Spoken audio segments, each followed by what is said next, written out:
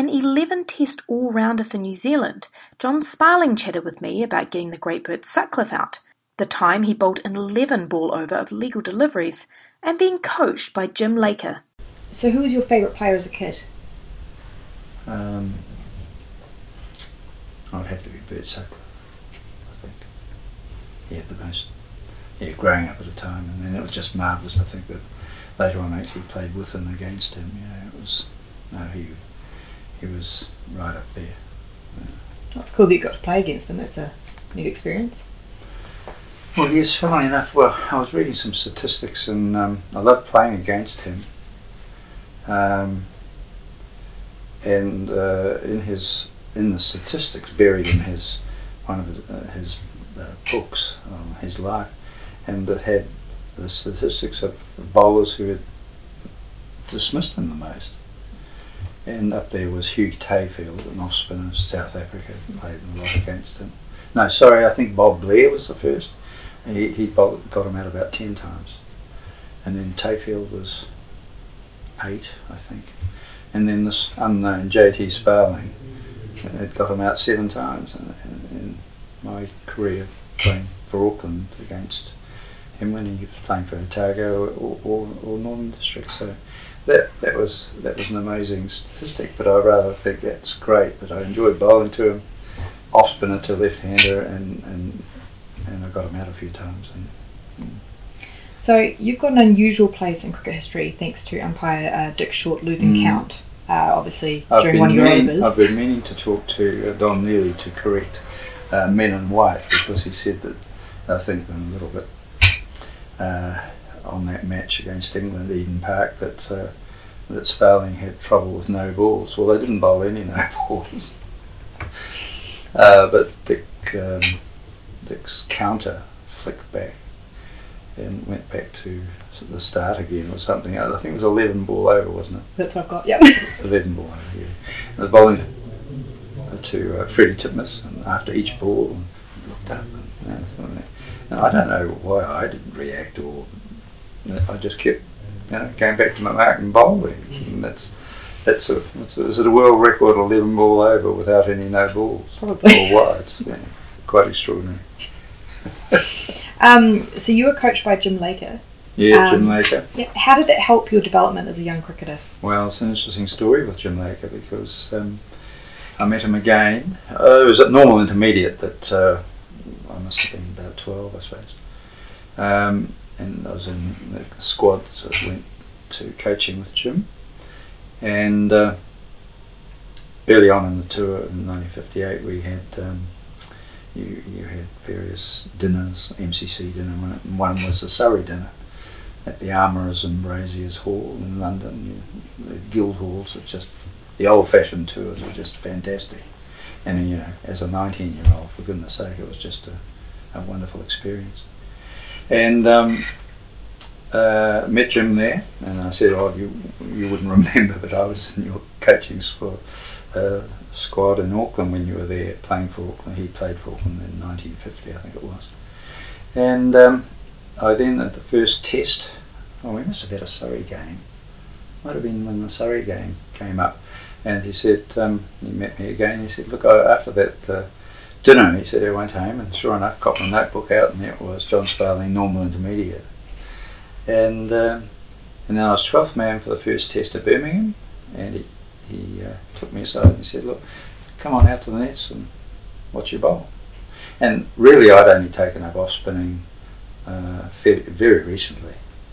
I'd been a seamer at school, jigger my shoulder playing rugby, then I couldn't play rugby again, and that was a blessing in disguise, but I changed my style, started to just bowl off spinners with a sort of modified cutter's grip, really.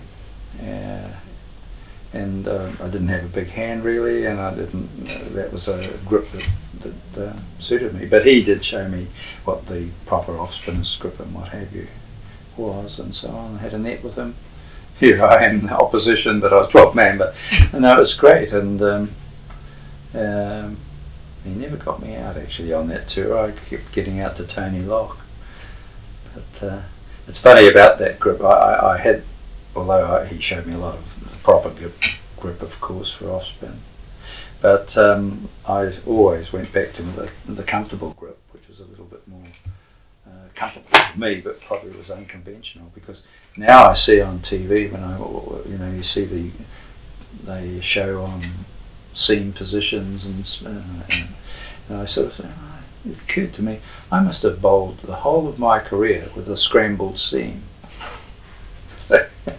That's probably what happened. I think my main fieldsman was first slip, ball drifting away.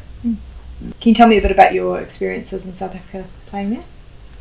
Well, having gone to England in a very wet season and on uncovered wickets then, and facing England attack at their best, etc., it was very difficult. But the South African conditions were, so different.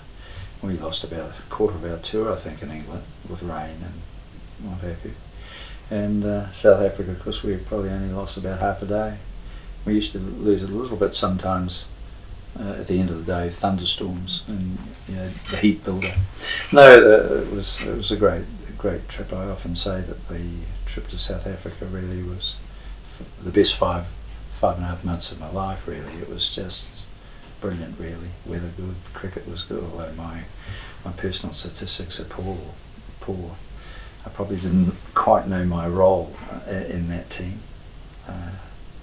In England, I was a younger player and batted down the order more and bowled a lot more because the wickets were a bit helpful for my bowling.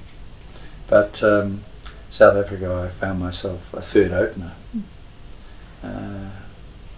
Graham Dowling and John Guy would have been the principal openers, and I was selected, I suppose, as a third opener. And Graham Dowling broke a finger or something earlier on. I found I was opening nearly all the time early in the tour.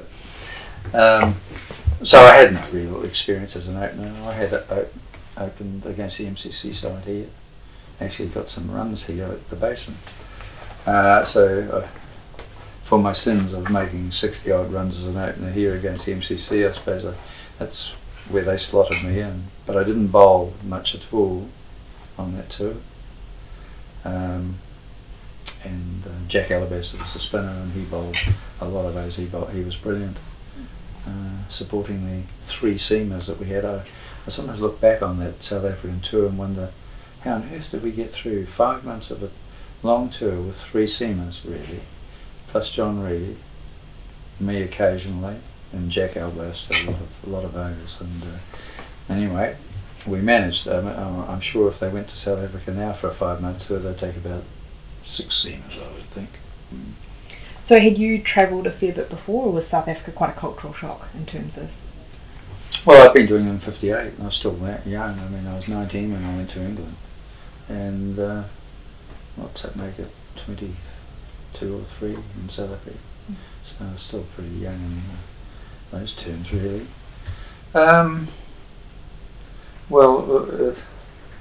We got on very well with the black population. They always supported us, of course, and we had no worries about conversing with them or so on.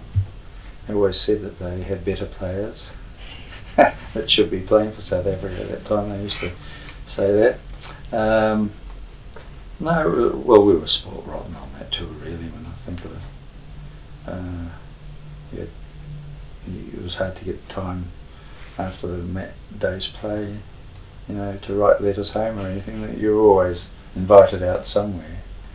The hospitality was just amazing. Yeah. And things happened, I suppose.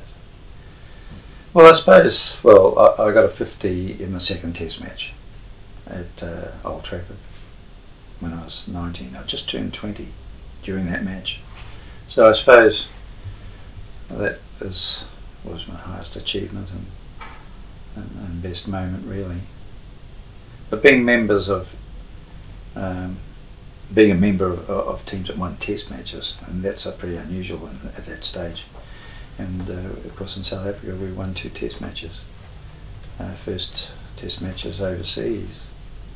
And they were great moments because, we got on so well together, the South African, they respected, and it was a great series. And